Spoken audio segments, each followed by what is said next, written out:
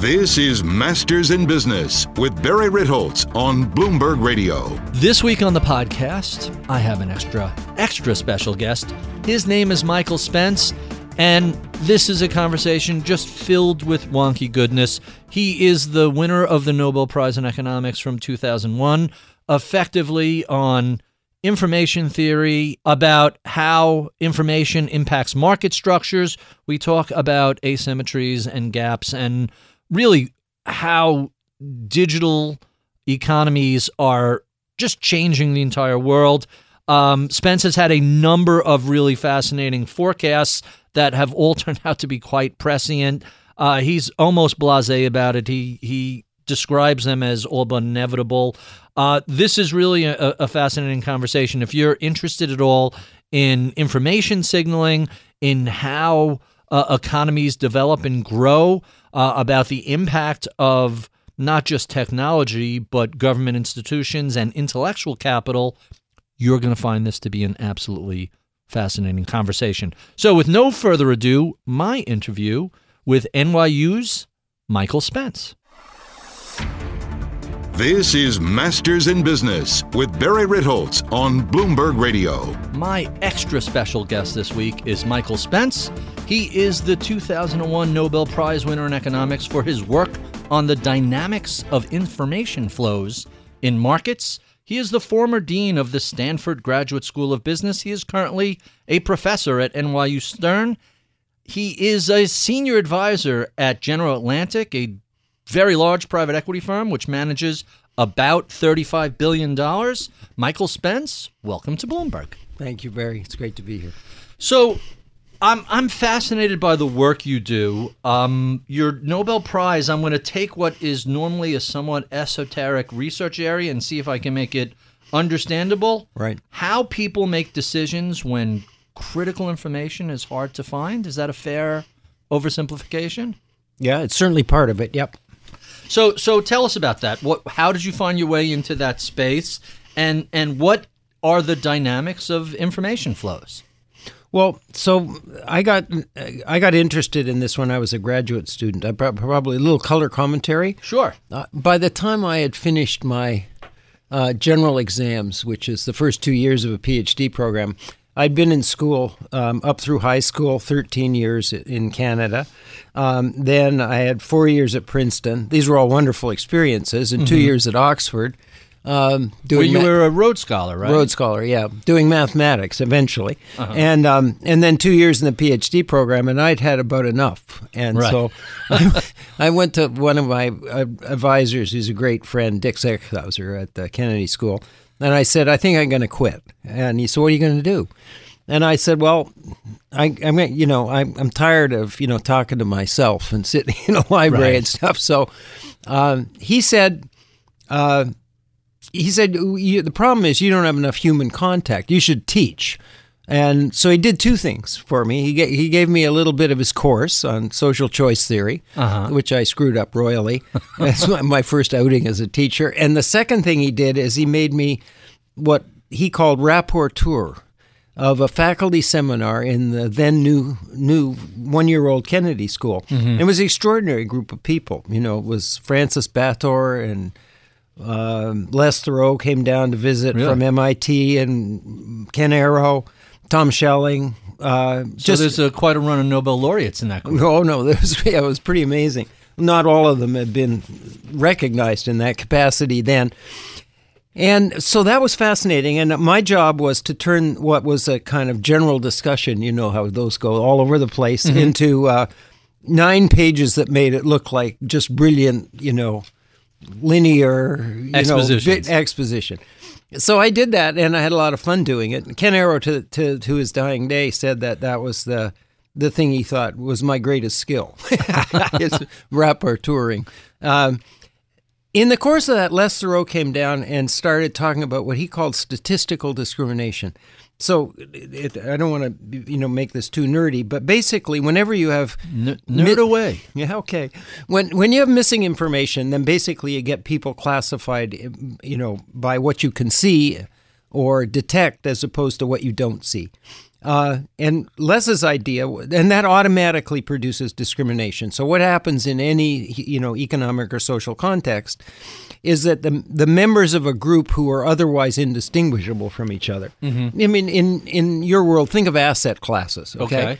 It's a little bit like this. Things get lumped into an asset class because they're supposed to be sort of similar. Right. And until the markets get deep informationally, you don't see all the differences. So they tend to be averaged, right? Mm-hmm. When you average a bunch of diverse entities that are in one of these, silos that are distinguishable from other silos by what's visible or detectable, then you basically get the people at the upper end of some quality spectrum get treated as the average, and that's not good.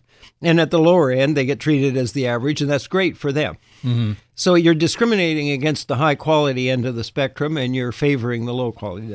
So this has to have huge implications for people looking at, let's say, making investments in either private or public companies. Absolutely. Yeah. But then it gets complicated. I mean, for sure. So the phenomenon that this gives rise to in markets is the one George Akerlof wrote about, although the insurance people have known it for years. It's called adverse selection. Right. And what happens in that context is basically you have what I just described, this quality spectrum that has the unfortunate properties you can't tell the difference between the entities. Think of them as things for sale and differing in quality. Used cars is the example he used.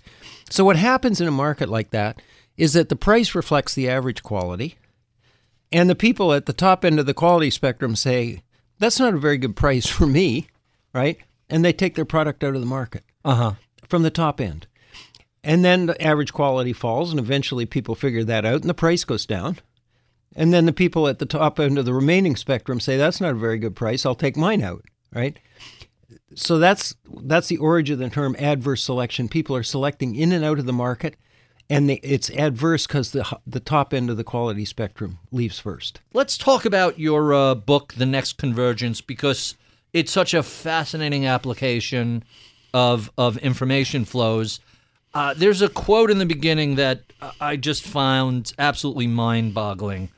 From 1750 to 1950, the average income of people living in countries that underwent the Industrial Revolution saw their incomes rise 20 to 40 times versus the non-industrialized countries, and this was only 15% of the world's population. Is that about right? That's about right. 20 to 40x. That's amazing. Yeah, so the growth rates weren't breathtaking, probably on the neighborhood of 2% in real terms. Mm-hmm. This is on a per capita basis.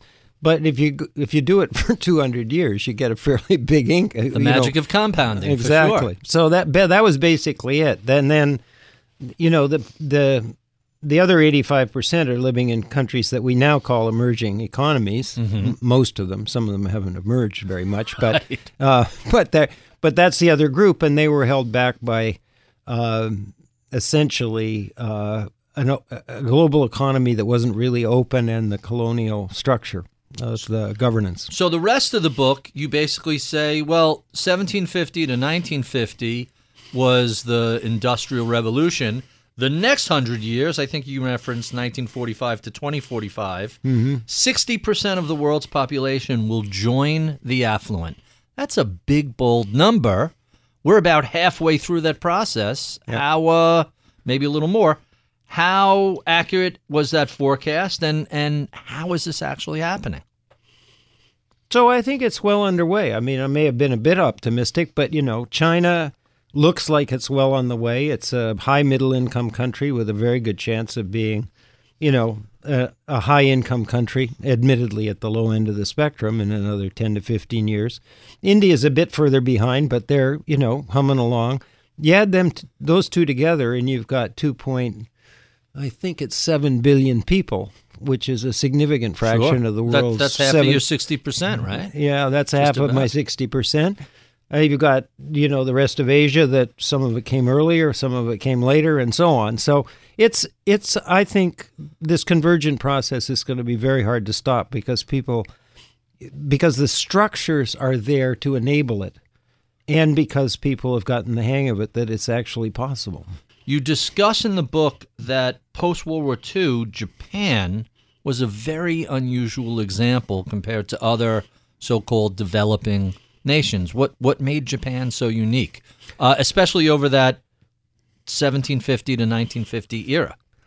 Yeah, so Japan is a kind of hybrid. So most of Asia, by the way, right after World War II, Asia was by far the poorest part of the world. Worse than Africa. Worse than Africa, yeah. And the economists at the time, when asked, development economists, when asked, where was the real trouble going to be, they said Asia. Many of them said Asia because Asia doesn't have natural resource wealth on balance. And Africa is by far the richest country. Minerals, oil, yeah. Diamonds, you name it.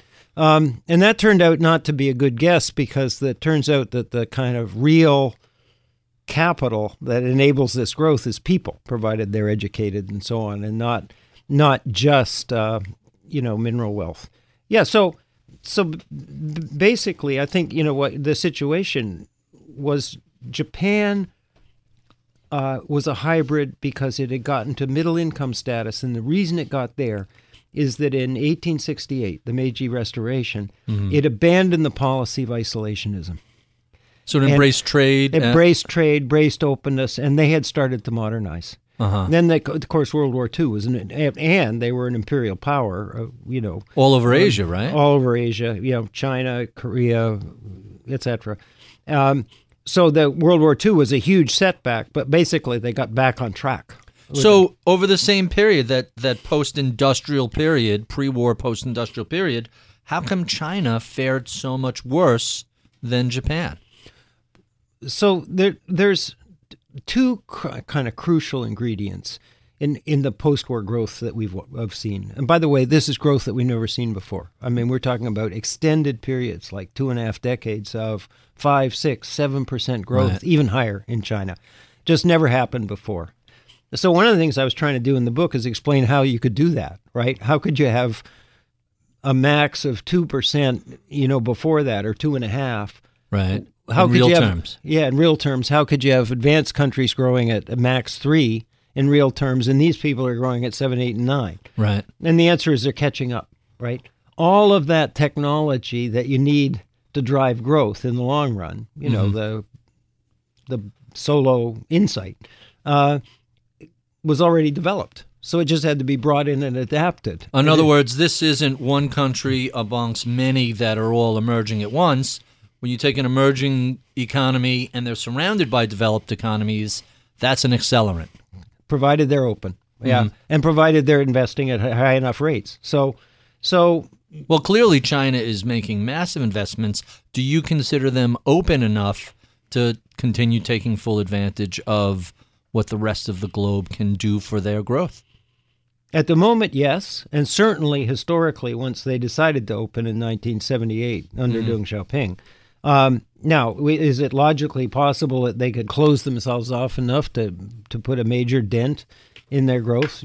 Yes, it's unlikely, I think, but it's possible. You asked about the history of China. So China had a revolution in 1949. The communists took over. The communists, on the positive side, probably had the intention of making everybody better off, right? That you can find a lot of governing structures in the developing world where the governing elite, whoever they are and however they got there, are doing something other than trying to make people better off. Right. Lots of corruption, especially where there's mineral resources or oil. Yep. All that kind of thing. So if they're doing that, nothing good's going to happen. The Chinese weren't doing that, and they did put a hell of a lot of resources, given the low levels of income in the economy, into education. What they didn't do is run a market economy.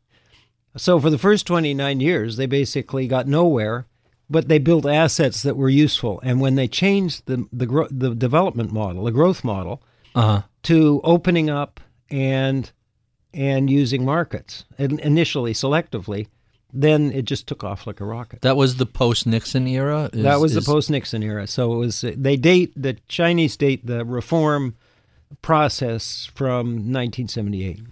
Let's talk a little bit about job market signaling. We discussed some of that before. You've done a lot of work on this. Tell us about the origins of job market signaling and how it's evolved over time. So the origin of it was that discussion that we had earlier that had to do with informational gaps. Mm-hmm. So the adverse selection problem is basically what happens in markets if you can't close the gaps. And then we talked about brands as a way of closing. What do markets do? They're going to try to close the gaps. That's one of the things that happens between buyers and sellers. Between buyers and sellers is the best way to think about it. The second thing is signaling. The things that the sellers can do to convey actually accurate information in the market. The third thing that we do collectively is regulate, right? So financial markets have enormously large gaps in principle. Mm-hmm. So it isn't a great surprise that every set of financial markets in the world has disclosure requirements, and they're pretty stringent.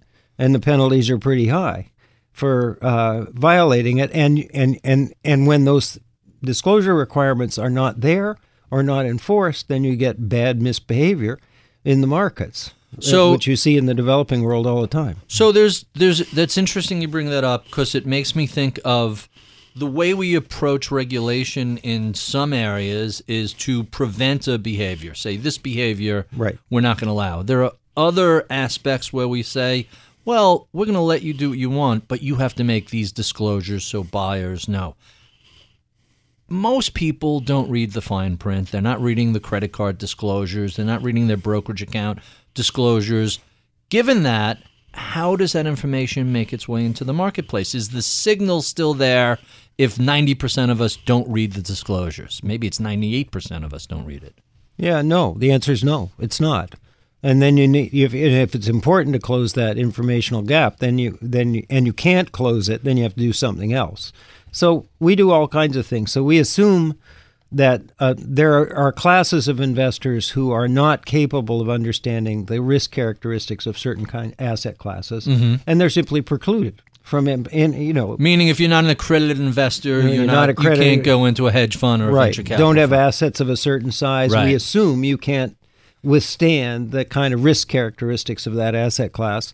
So regulation in that sense has multiple avenues, and they, done properly, they tend to be pragmatic response to real human behavior as opposed to some kind of theory about it. Yeah. Huh. Quite interesting. What about the impact of technology on both signaling in the job market and the impact of regulation? Yeah, so this when the internet was sort of in its early stages, meaning a kind of public property, let's call it the mid-90s, people, had all kinds of theories about what its impact was going to be. And I got asked a lot of questions, the gist of which were, is this going to close informational gaps? And my answer then is the same now, but I underestimated something. So my answer was, it's not going to eliminate private information, meaning information that I have because it's me, that you're only going to get if I somehow transmit it to you.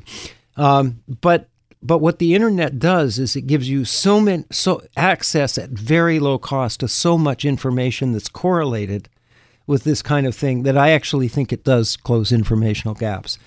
And the best example of that, I think, is what we see now in fintech. Mm-hmm. So in like Ant Financial and, for example, and Alibaba, you have a massive amount of data because they're half the mobile payment system in China.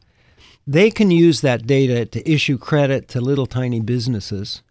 There's a partially owned subsidiary called MyBank that just won an award for this. Right.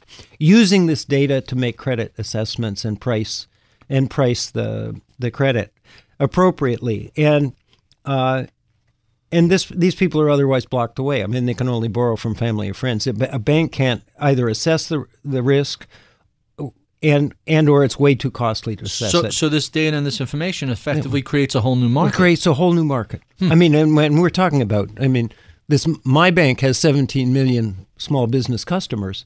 Average number of employees, 5. No collateral, nothing. They just look at their credit history, their transaction history. Their transaction history, their payments history, and their online activity. So let's talk a little bit about growth and trade, and I want to start with the project you did for the World Bank. Tell us a little bit about that. It was quite fascinating. Yeah, so I kind of stumbled into this because I had not been a specialist in development, growth related to developing economies. And so around about 2000, the early 2000s, I got a call from some folks at the World Bank who've become good friends, and they said, would you come and give a lecture on investment and growth at one of the spring conferences, the Poverty Reduction and Economic Management? And I said, why me? And they said, well, you sort of, kind of have a microeconomic focus and pay attention to these things. And so I thought to myself, this is signaling or screening. I thought, okay, so here you have... Meaning that they saw the Nobel and said, oh, let's have him talk about this? Is that what you mean by signaling? No, it was the decision I made. So I made the following decision, Barry. I said, I'm going to do this, and there's one of two outcomes. Either it'll be a disaster in which I'll have learned something that I shouldn't be, mucking around with the 10,000 people who are the experts in development in the world, right? Or it'll go okay, and then I'll learn something else, right? So it was deliberately a screening device, and it seemed to go okay. And from that came a commission on growth and development. Mm-hmm. And the idea behind that commission wasn't to do original research. It was approximately 15 years since the Washington Consensus had been enunciated, which was it came out of Washington. I've temporarily forgotten that. John Williamson wrote it. It's been much maligned and unfairly, to be honest with you. The Washington Consensus is a perfectly sensible assessment of what it takes to kind of grow and develop in a developing What growth. was that assessment? Well, there's a list of things. There's about 13 things that are crucial components. Mm-hmm. Some people interpret it as a kind of, turnkey system. You can't do that. Every country has idiosyncratic characteristics. But the thing that gave the Washington Consensus a bad name is it was taken, especially in Latin America, and stripped down to liberalize, privatize, etc. And that gave rise to kind of excesses and not terribly good results. Mm-hmm. So we decided it was a good time. We had a lot of experience that had been accumulated in countries like China and India and others.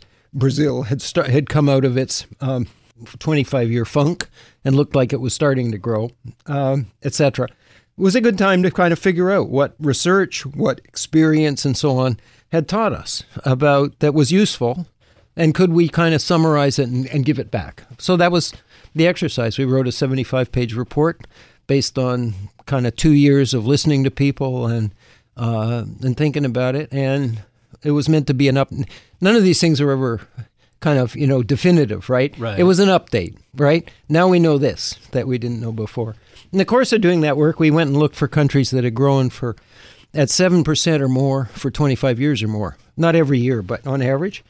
And there's 13 countries. Really? Because that's a giant number, 7%. Well, 7%, but you double every decade at 7%.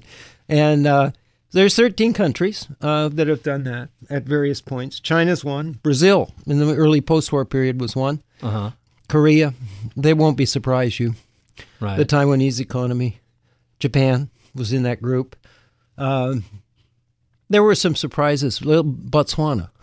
Really? Was a member of that group, yeah. Huh. So different sizes, different governance structures. It was pretty interesting. Were there any consistencies across all 13 of those countries? They're basically all the same growth model, which has come to be called the Asian growth model. So it's high levels of investment funded domestically, openness, including especially foreign direct investment, which is one of the principal channels for inbound technology transfer, and leveraging the big global marketplace. If you try to do this on a standalone basis, doesn't work. It just doesn't work. I mean, you look at the demand in a country with a per capita income of $500. It's kind of food, shelter, energy, and not much else. Right. So everything we know, specialization in the Adam Smith sense, taking advantage of comparative advantage, none of that works on a standalone basis. So, but if even a country the size of China in the early stages is small relative to the global economy. Small economy meaning? Yeah, small economy, not small number of people, but small economy. So they can grow at very high rates without really becoming a major presence in the market and starting to turn the prices against themselves. So in the book, you write about China, and remember, the book was 2002 or 2003, something like that? No, the book is 2010 or 11. Oh, okay. Yeah, it's that late. You wrote, China is 35% of U.S. or EU economy. In 10 to 15 years, it will be the same or bigger. It looks like that's a very prescient forecast. Where are we in the process of China passing the EU or the U.S. in terms of their economy, not on a per capita basis, but just on a gross basis? Yeah, I think they're around 75% now on a gross basis, maybe a little bit more. So we're just a few years away. Yeah, it depends on. The trade war could put a dent in the kind of speed of the trajectory, and a natural slowdown is occurring in China too. I mean, countries where they have per capita incomes in the teens, meaning thousands. Just don't grow at 7% anymore. The catch-up effect isn't as powerful. They're generating technology. They're becoming like advanced economies. The law of big numbers just starts to rear its head eventually. Exactly. Yeah, they're becoming part of the kind of global system that generates the technology that enables the growth for all of us. So they mature into more of a developed nation. Yeah. So you mentioned the trade war. Let's talk about that. How much of the trade war and tariffs are hurting China? Is this really having a major effect? And what is it doing here in the United States? So in China, it's slowing them down because they still have some dependence on the export sector. And it's slowing everybody down through a somewhat different channel, which is uncertainty. You mean globally? This is having an impact on... Globally, yeah. So, in other words, corporations are holding back on making capex and hiring decisions because of the uncertainty around how this resolves. Yeah, where are we supposed to put our supply chains? Is this going to go away? Right. There's some things that are happening pretty fast. So, for example, China was in the process of basically moving the labor-intensive process-oriented manufacturing assembly, which was the early export growth engine, out. And the reason is got nothing to do with the trade war. It's just their incomes are too high to be the competitive place for that. They're going to replace it with a higher yielding... They replace it with a higher yielding thing, and the activity itself, to the extent it is not cut off by automation, digital technology, goes to Vietnam. Parts Turkey, of India, Mexico, Bangladesh, Turkey, maybe Turkey, Ethiopia... What about Mexico? Is that Mexico is there. Although Mexico is moving upscale a little bit. Yeah, it's a middle income country if you take an average, but there are pockets, right? Where it's very lumpy distribution. It's not evenly exactly. So that's kind of where we are. I think probably for your listeners, the most important thing to understand is China would have been clobbered 20 years ago if something like this happened, because they were dependent on the export sector for the demand that enabled the growth. Now they have this huge growing middle class with rising incomes, like the United States. They can enable the growth with the domestic demand to a much greater extent. That's interesting. My sense of China versus the way the United States has been approaching tariffs is that they play a much longer game than we do. We think in months and quarters. They seem to think in decades. The response to hit the soybean farmers and the heart of the Trump base seemed very, very calculated and not random at all. Are they just going to wait us out until the next president comes along, or what's their approach from your perspective? Well, they're probably a little puzzled because I think it's hard for them and many of us to figure out what, with any precision, the current administration in the United States is really after. It seems to be a bit of a moving target. But no, I don't think they'll just definitively wait it out. They'll see if they can make agreements where it looks like it's sensible from both mutually beneficial to make an agreement. We have been speaking with Michael Spence. He is a professor of economics at the NYU Stern School of Business. If you enjoy this conversation, Well, be sure and come back for the podcast extras where we keep the tape rolling and continue discussing all things information structure related. You can find that at iTunes, Google Podcasts, Stitcher, Spotify, wherever your finer podcasts are found. We love your comments, feedback, and suggestions. Write to us at mibpodcast@bloomberg.net. Give us a review on Apple iTunes. You can check out my weekly column on Bloomberg.com. Sign up for my daily reads at Ritholtz.com. I'm Barry Ritholtz. You're listening to Masters in Business on Bloomberg Radio.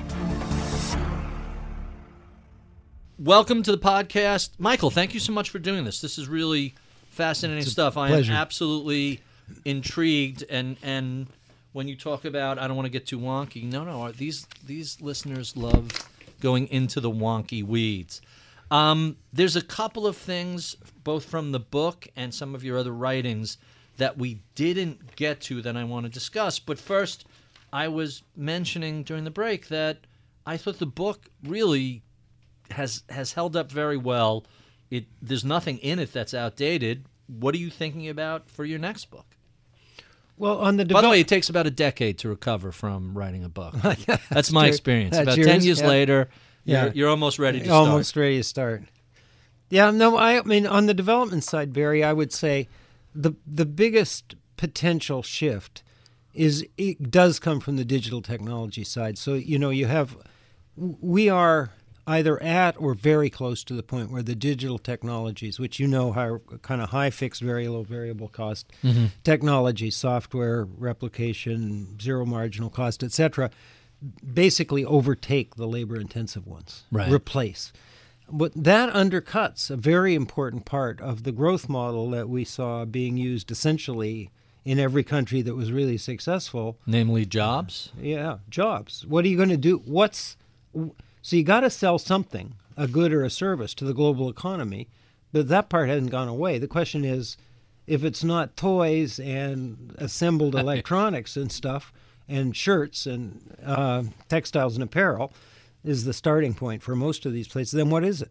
And all that stuff has gone robotic now. Is going robotic. So, I mean, it doesn't happen overnight, but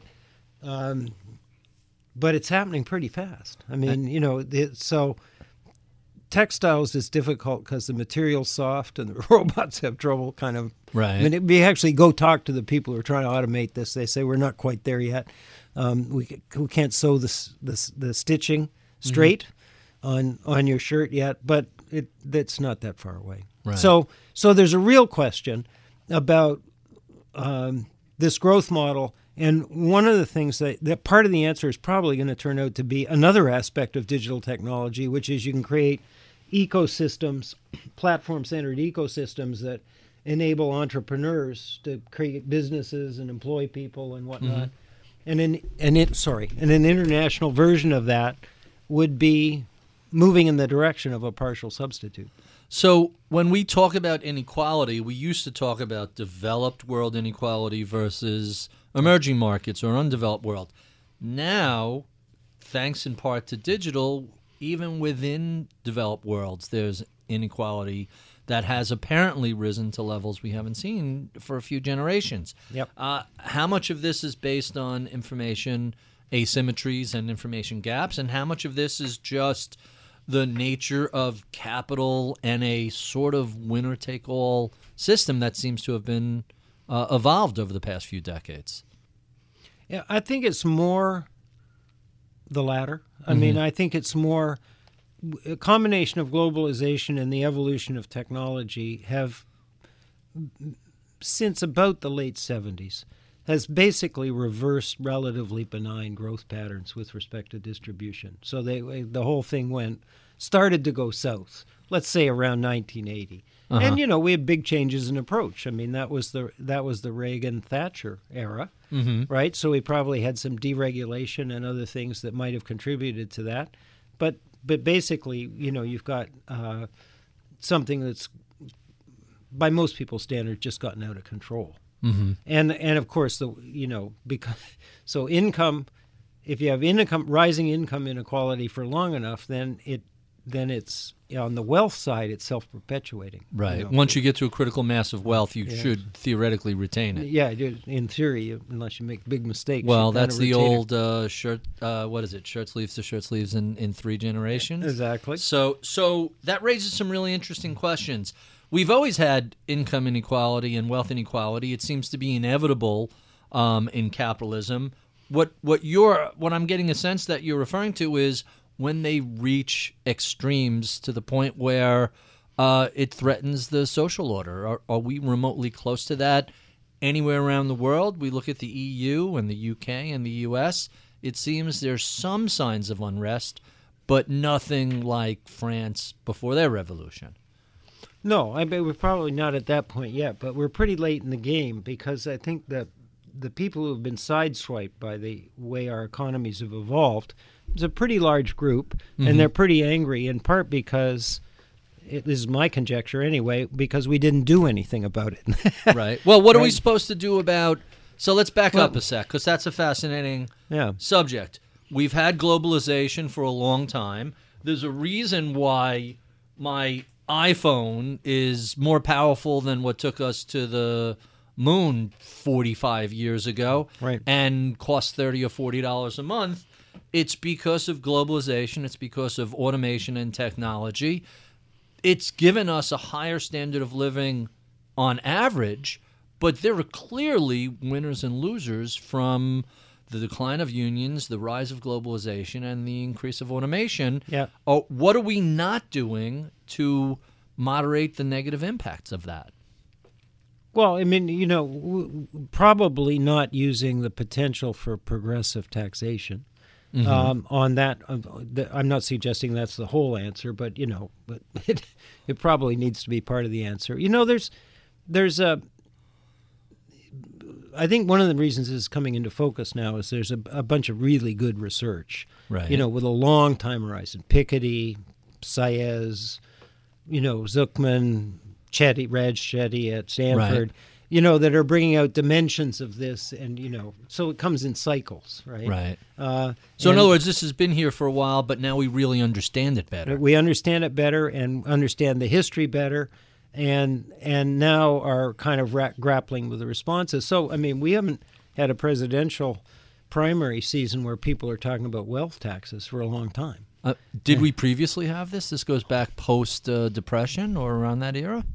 I don't know the history well enough to be able to answer that, whether we had an actual discussion of wealth. But it is new, taxes. But it's new in the post-war era, I guess is the way I would say it. But we're in the early stages of kind of thinking this through. I think the other thing that we learned from a wide range of both developed and developing countries is that one of the things you want to so there's two ways to think about inequality. There's what economists call ex post. That's what actually happened. And on that front, I think most people agree with what you just said, which is it's okay. People understand we're not going to all be have the same incomes and stuff, but it can get out of hand. The extremes are not okay. And then there's what Americans call equality of opportunity, which is ex ante. That is, do you have a fair shot? Right. On a level playing field at whatever this distribution out there is. And people have been complaining that's been what's been contracting. They are, and it's connected. If the income inequality gets sufficiently extreme, then the lower end of the spectrum doesn't have the resources to invest in getting to that playing field. Right. Which is probably why this whole Ivy League, pay extra money to get your kids in has resonated so much and outraged people so much. Yeah. Have they been under illusion that there's equality of opportunity, or was there genuinely equality of opportunity for most of our history? No, I mean, relatively speaking, I think yes, but not perfect equality of opportunity. That's unachievable. We've got to get into USC or Harvard or whatever, Stanford, puzzles me. I mean, I've always thought, I grew up in Canada. Canada is more like other countries in that there's most of the higher educational institutions are largely publicly funded. Right. And, and there's a few of them, and, it really matters if you get into the right ones. In America, we've got hundreds. We've got public and private institutions. We've got all kinds of really top-flight colleges. Right. A lot of your friends and mine went to these colleges and whatnot. I went to a state school here in New York. I went to SUNY Stony Brook, yeah. I don't quite understand what the kind of, where this, self-imposed pressure to get into these, elite institutions comes from, because my sense is a kid going to any one of a huge range of institutions has a pretty good running shot at a pretty attractive future. Let me push back at you. Yeah. You went to Princeton. I did. You went to Oxford. You went to Harvard. There's not a slouch in that. You taught at Stanford, teach at NYU. Yeah. You've been affiliated with fairly elite institutions. Are you suggesting that you could go to I don't want to say a lower tier school, but a next tier school and still have the same sorts of opportunities that you would get at the best of the best of the best? Is that the concern from so many people? The snowplow parents want to remove every obstacle to their kids' success? I think I'm going to guess at what they're thinking. So one of the benefits you get from going to these schools is the education and the signal. The other is the network.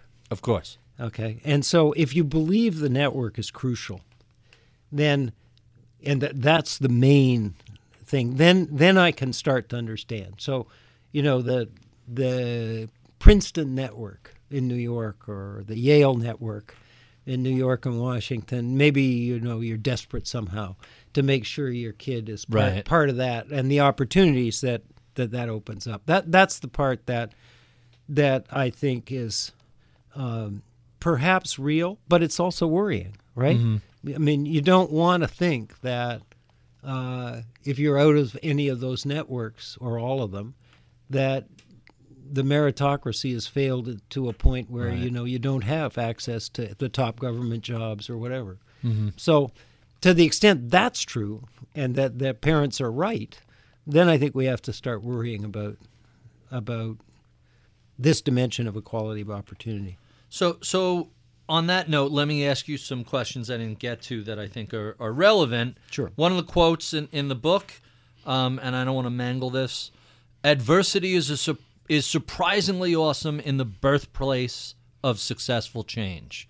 What is it about adversity that leads to change? And you also talk about the change in dynamics during a crisis where the entrenched interests lose a lot of their hold on power.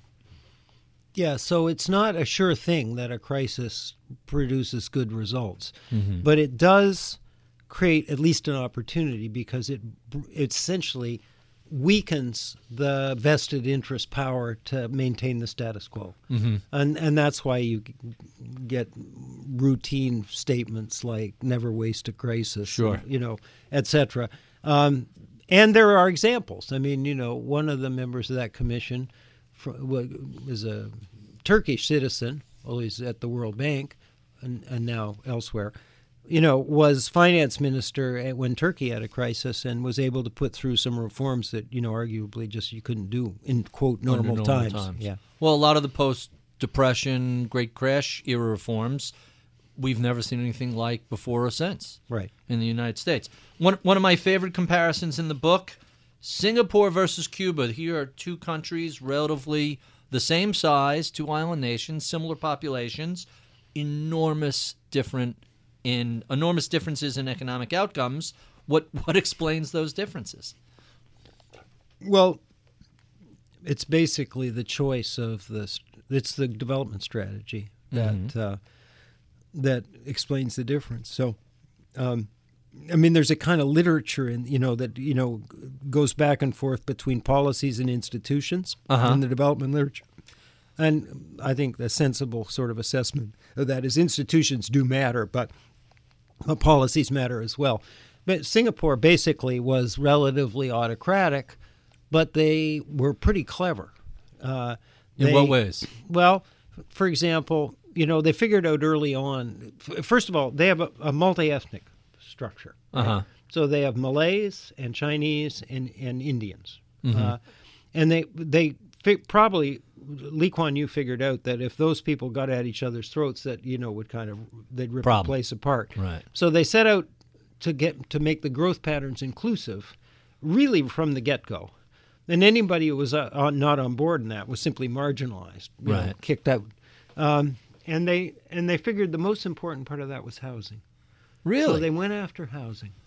So housing, the two critical elements were housing and education. So the education is stunningly good over a long period of time, and housing is subsidized. So you don't really ever have a problem with, where you're going to live and whether it's affordable and stuff like that. Huh. And then they left things like saving for your retirement more or less up to you. So there's not a lot of big liabilities and pension funds, but that crucial piece they got right. They did one other thing, which is I asked a senior person who was a partner of Lee Kuan Yew in the early days of development. I said, what's the secret to success? And in Singapore. And he said, well, there were two things. This is a little tongue-in-cheek, but because there were a lot of things. But he said there were two things. One, we were really harsh on corruption. We basically stamped it out. Right. So we took care of that problem. So rule of law really matters. Yeah, rule of law in the sense of, that part that has to do with corruption. A civil servant is just got to be clean. Mm-hmm. And when there was a violation of that, we really stamped hard. And so I said, I understand that part. And they said the second part was luck. Really? Yeah. They acknowledged that. Yeah. And so I said, well, what do you mean? And he said, well, this isn't really luck. This is sort of pragmatic opportunism, responding to things that you can't anticipate in advance. So, which sometimes is indistinguishable from luck. It was indistinguishable from luck. In this case, what it was in the post-war period and during the Cold War, a system that came to be called the multi-fiber agreement was set up. And what it was an attempt to make sure that the textiles and apparel industry globally was spread out across a bunch of countries. Uh-huh. And because they wanted those countries to thrive and stay on, quote, our side. Yep. And so there were quotas, basically. And an early major center of textile manufacture was Hong Kong. And they hit the quota. And the entrepreneurs in Hong Kong, who are no slouches, started looking around the world. Hey, let's go over there. Yeah, and Singapore went, We'll volunteer. We'll do that. Right. That's what he meant by luck. So, I mean, you don't plan to have a multi-fiber agreement where, the major player hits the quota and you're just about ready to take it on. But they're really not a big textile manufacturer anymore. They very quickly morph towards technology and other industry. Yeah. So you don't see this much in Hong Kong. You don't see it much in Singapore. The handoff process is interesting. So it went to Korea. And to some extent to Taiwan, and then their incomes rose to the point they had to move to China. Some of it was in Indonesia for a while, Vietnam for sure. Now China's handing it off. Again, I mean, this passing the baton is a natural part of the dynamics. I have a friend who used to be located in San Diego and ended up in Vietnam, and he said Vietnam is today the Wild West of capitalism, the purest expression of let's try an idea and see where it goes. What do you see as Vietnam's future in terms of future convergence? They haven't quite hit the 7% club mark, but it's basically they're part of the process. They're on the way. I mean, if you wanted to be skeptical, what you would say, well, the tensions in the South China Sea area are sufficiently high. They'll get in a fight with China and something bad will happen or something like that. But on at least on the economic grounds, I don't see any reason why, Vietnam won't continue to become more and more prosperous. So you recently wrote about 3 megatrends driving structural shifts. Digital transformation, which we talked about, growing EM purchasing power, and then rising nationalism and populism. How are these 3 all colliding? So I think they're connected with each other. So the digital, I think we understand it. It's not one thing; it's many things. So it has the potential to generate benign and highly inclusive growth patterns, but it will give rise to difficult transitions as people retrain to do different things. So that's kind of coming into focus, and we're just going to have to sort of amplify the benign part and deal as best we can with the other part. Second, the rise of these emerging economies means they're powerful, which means that the governance structure of the global economy, which for many, many years was essentially the G7, right, in terms of priorities, just isn't going to work anymore. Now it's closer to G20, right? And it's G20, and the G20 is more heterogeneous and harder. It's harder for them to kind of reach conclusions that aren't just milquetoast and stuff. And so we have a kind of the part of the consequence of the rise of the emerging economies and Asia is a kind of set of centrifugal forces with respect to governance and whatnot. And then this partly economic, partly social phenomenon that I think people are seriously studying, but I don't think it's perfectly understood, which is people really aren't comfortable living in a world where the unit is called the global economy, right? They just aren't. And some of it's they get sideswiped into economic terms, and some of it is culture. We're not... It's also history from all of human history except the last half century. Right. It was always local. Maybe it was regional at most. So you're getting... So you're getting a really powerful reaction against the kind of post-war kind of trends. And if it's strong enough, then it'll sort of dismantle. It's including some things that we don't want to dismantle that come from the benefits of an open global economy and specialization and all that kind of thing. So, nobody knows where that's going to take us, but this is a world, I would say, that has more centrifugal forces and more tensions than I can remember for a long time. There's a quote in the book that I was fascinated by, and I want to get your thoughts on it. Sustainable wealth creation is ultimately built on people, human capital and knowledge, on continuous structural change in the economy, and on systems of economic and political organization that permit the productive deployment of those assets. Now, when I read that today, that seems pretty obvious, pretty self-evident. I get the sense when you wrote that it wasn't quite as obvious. What's your key takeaway? Why is it human capital and not natural resources or oil or things that we used to think of as so important to the economy, or at least to the local wealth creation? Yeah, so one doesn't want to overstate these things. So if you take an economy that's rich in human capital and take away its energy, it's not going to do very well, right? So we're talking about complementary inputs, and probably that and statements like it are a bit of an overstatement. What I was doing, I was trying to counter, this notion that, there's some source of wealth that's really important, of comparable importance to the kind of knowledge and technology base. So let me tell you the way I used to think about that myself. And I sometimes do it in class. I say, so I'll give you a choice that, is completely hypothetical.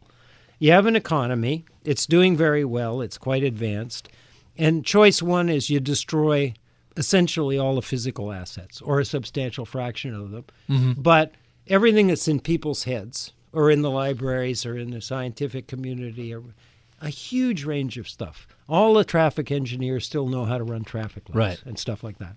That's one. And the two is everybody gets amnesia and you lose all that. Right. And then I say, which one would you take? And the students always destroy the physical assets. And they're right. It's harder. Because you could always rebuild that. You can rebuild that. And the other thing is centuries of accumulated knowledge and wisdom. So what do we think of certain countries, and we've seen this in Iran is a good example, where they throw out half of their intellectual class. They throw out, around the time of the revolution, they throw out all the educated professors and the doctors and the lawyers. And does that set them back decades? It takes that long to recover? Yeah, I think so. Yeah, definitely. Especially if, it's an environment where it's hard to get people to come back. Some of these developing countries, they export people in the early stages to go get an education, and then people They don't return.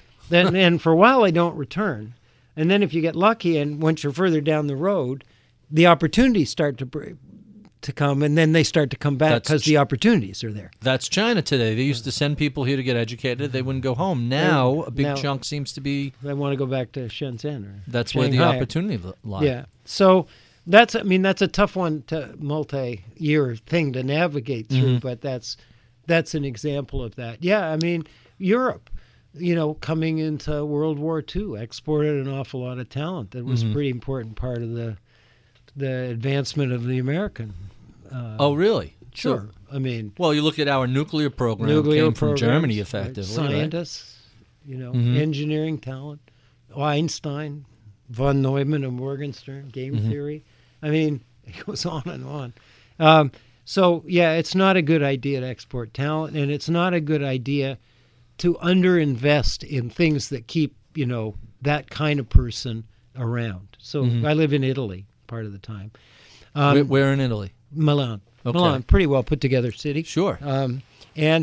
But a general problem in Europe, and they're falling behind in this, but especially in places like Italy, is that we don't invest enough to keep the top, biomedical scientists and whatnot. It's not that, they want to stay, right?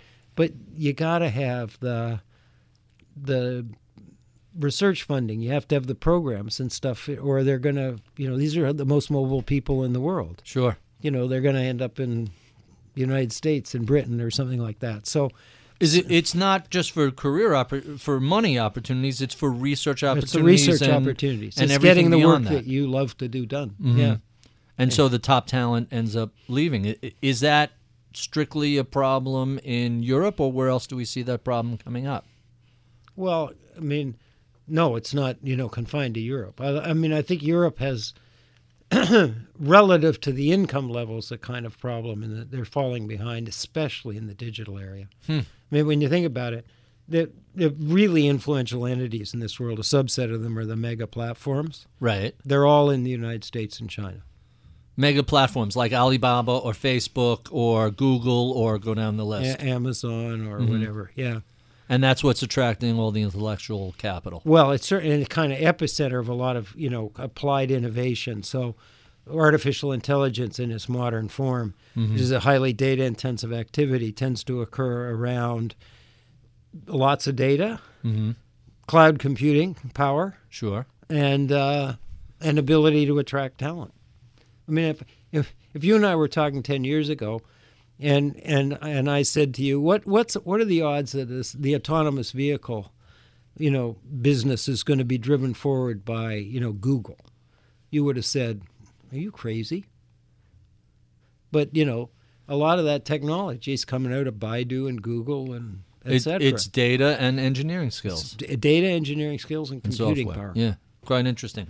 Before I get to my favorite questions, I ask all my guests. Yep. I have to ask one question because I've had several previous Nobel Prize winners, and everybody seems to have a charming little story about that phone call they get, and we're in that time of year right now.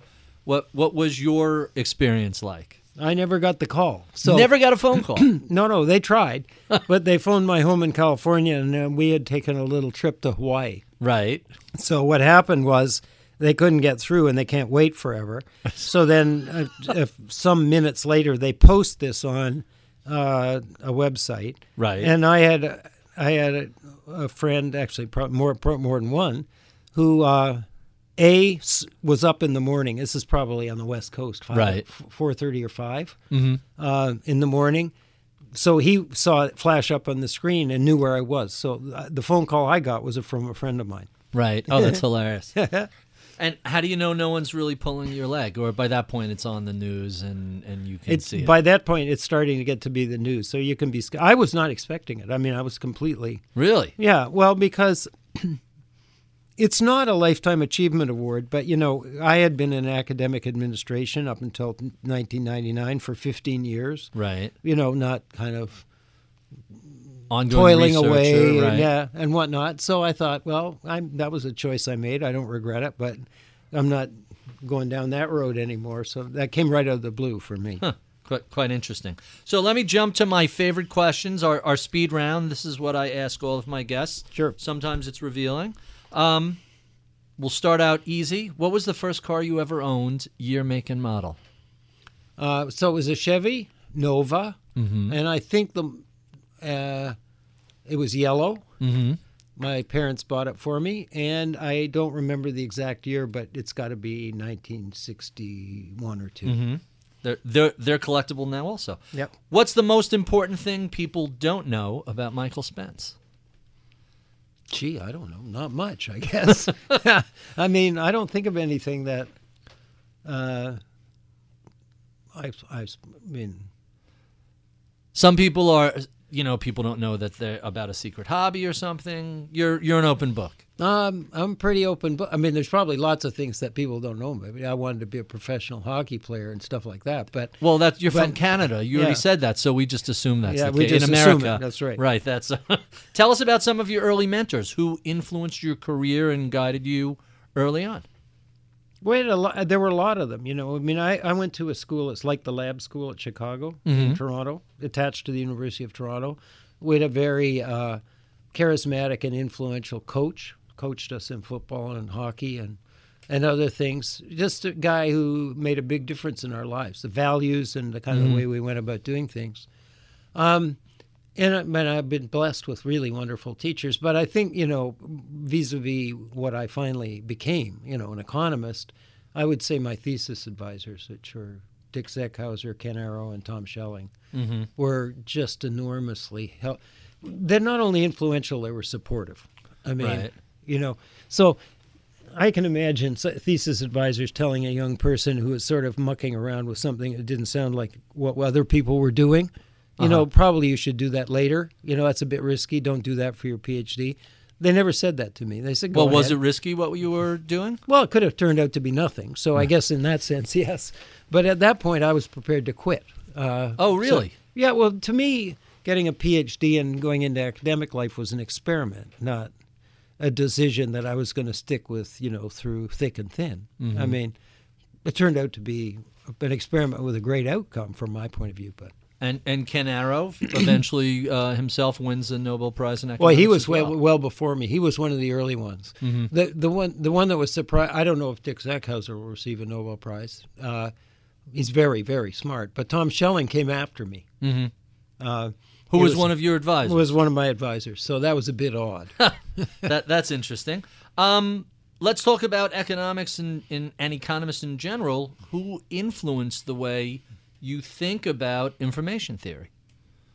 Same group of people. Same guys. Yeah, yep. Same guys. I mean, I would say, I mentioned Lester Thoreau, but Dick Zeckhauser for sure. I wrote things with him. Tom Schelling, because he had, how do I say it, a really creative mind and a different way of thinking. So Schelling, as you know, was responsible for a kind of branch of applied game theory in which, that was really important in the Cold War, in nuclear deterrence.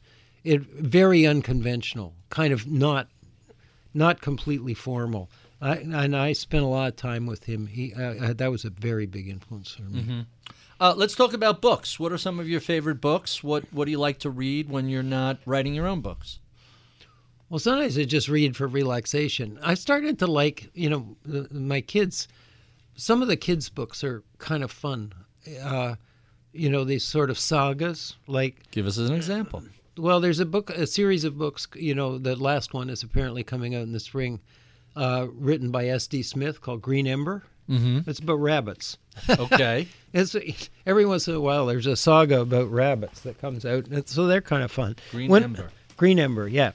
My one of my favorite books when I was growing up was The Agony and the Ecstasy. It's a historical novel about the life of Michelangelo. I just found that A, fascinating, and B, inspiring, and I've had a lifelong kind of fascination with the Renaissance. Right. Mainly because so many things blossomed at exactly the same time. Art, architecture, sculpture, finance, banking. Mm-hmm. There was just this explosion of innovation around that time. Irving Stone. Irving Stone, that's right. So in the next convergence, you reference that era. You say previous to 1750, there was a long period where not a lot happened. Right. So, I mean, it's almost in passing you reference. The book that I've found intriguing about that was, I don't know if you're familiar with it, A World Lit Only by Fire. Explains for 1,500 years, other than the windmill, nothing was invented. It was just a dead period, at least in Western civilization. China and parts of the Muslim Turkestan area were progressing. Yeah. But the Western world, no forward progress. That's right. And to the extent, the only modification of that is that there was probably in the latter part of that period some scientific progress that didn't translate into technology and economic outcomes directly, right? Only with a lag. But that's basically right. It's amazing. Any other books you want to mention? Nope, that's it. Okay. Here's always an interesting question. Tell us about a time you failed and what you learned from the experience. It's hard to choose. It's very, very long list. I mean, we often find that failure can be more instructive than success, which is why I asked the question. Yeah. No, that's true. I mean, when you're doing research, there's a lot of, they're not big, kind of eye-catching failures, but there's a lot of dead ends, and you do learn from those. So that, I mean, in a sense, when I kind of aggregate all those up, those are probably the most influential ones. In Silicon Valley, where I lived for quite a long time, I learned over time that A, failure is something that is important, and B, a culture that penalizes it will kill entrepreneurship and innovation.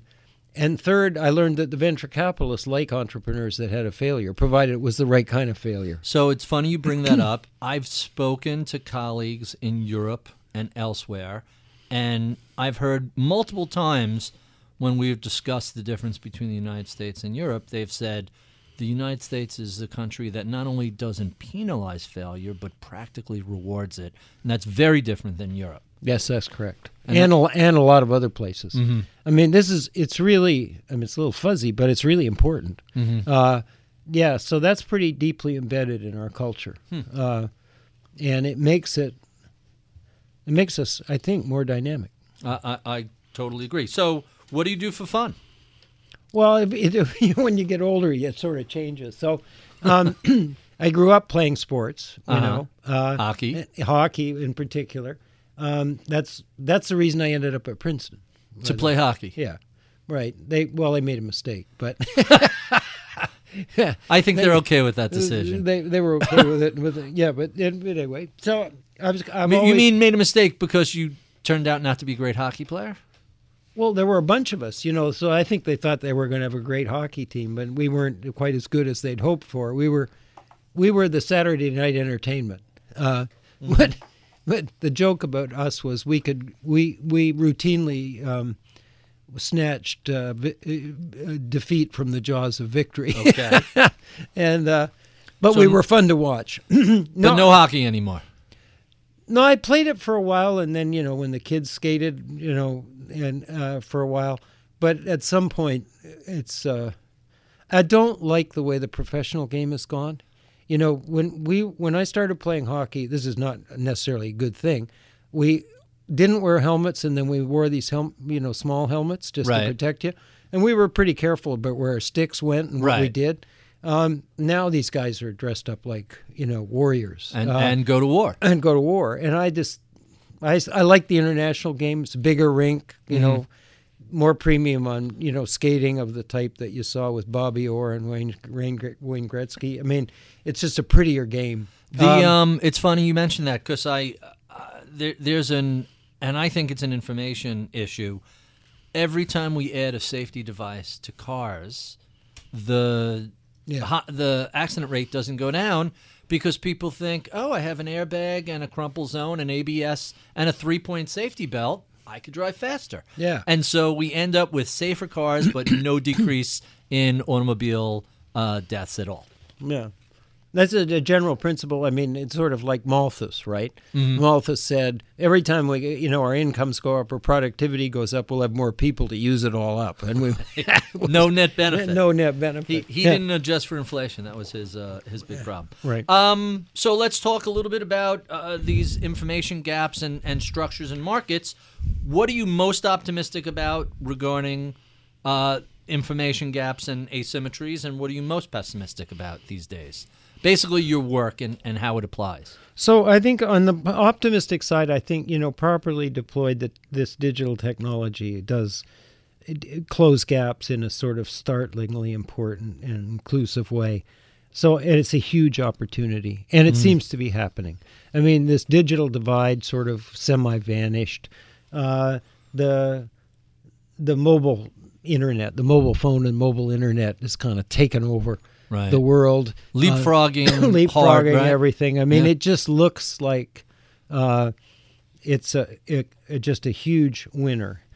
But on the same score, I mean, there are these informational gaps, and powerful tools like these can be used to exploit the vulnerable as well. So you got more ways to cheat, sort of grandmothers out of their savings than you used to.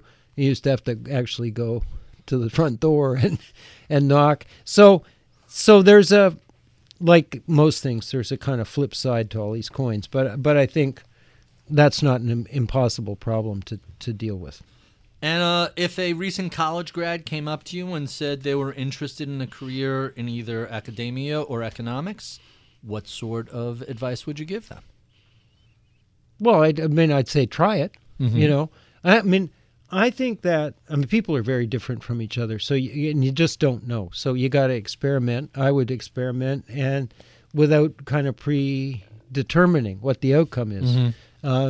And the other advice that I tend to give, and it's not necessarily what everybody else would give, which is, I think planning one's career beyond a certain point is not really a good idea.